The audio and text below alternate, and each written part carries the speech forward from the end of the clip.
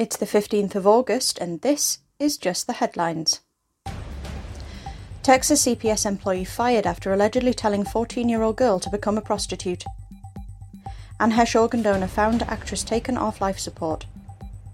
Keir Starmer vowed people will not pay a penny more on their energy bills this winter. He's unveiled a £29 billion plan for easing the cost of living crisis. He suggests that freezing the cap would save the average household £1,000.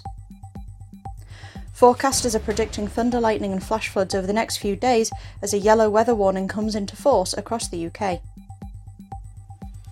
On the first anniversary of the Taliban takeover of Kabul, a damning new report said the US-led withdrawal from Afghanistan was mired in chaos and confusion and ended in tragic yet avoidable outcomes. Dozens of people died after a fire broke out in a church in Giza, Egypt, with many of them crushed during a desperate scramble to escape. Iran says that Salman Rushdie supporters are to blame for the attack on him in New York. Sprinter Ricardo dos Santos pulled over by police for the second time. Vladimir Putin and Kim Jong-un exchanged letters vowing to form closer ties. UK is the first country to approve COVID vaccine targeting both the original strain and Omicron variant. Thunderstorm warnings upgraded to amber, danger to life.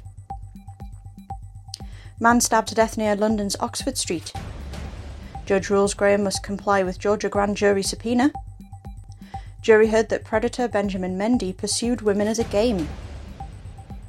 William Ruto wins Kenyan presidential election. Heavy rain and flash flooding hit parts of England. Removal vans have been spotted at number 10 while Boris Johnson holidays in Greece with his family.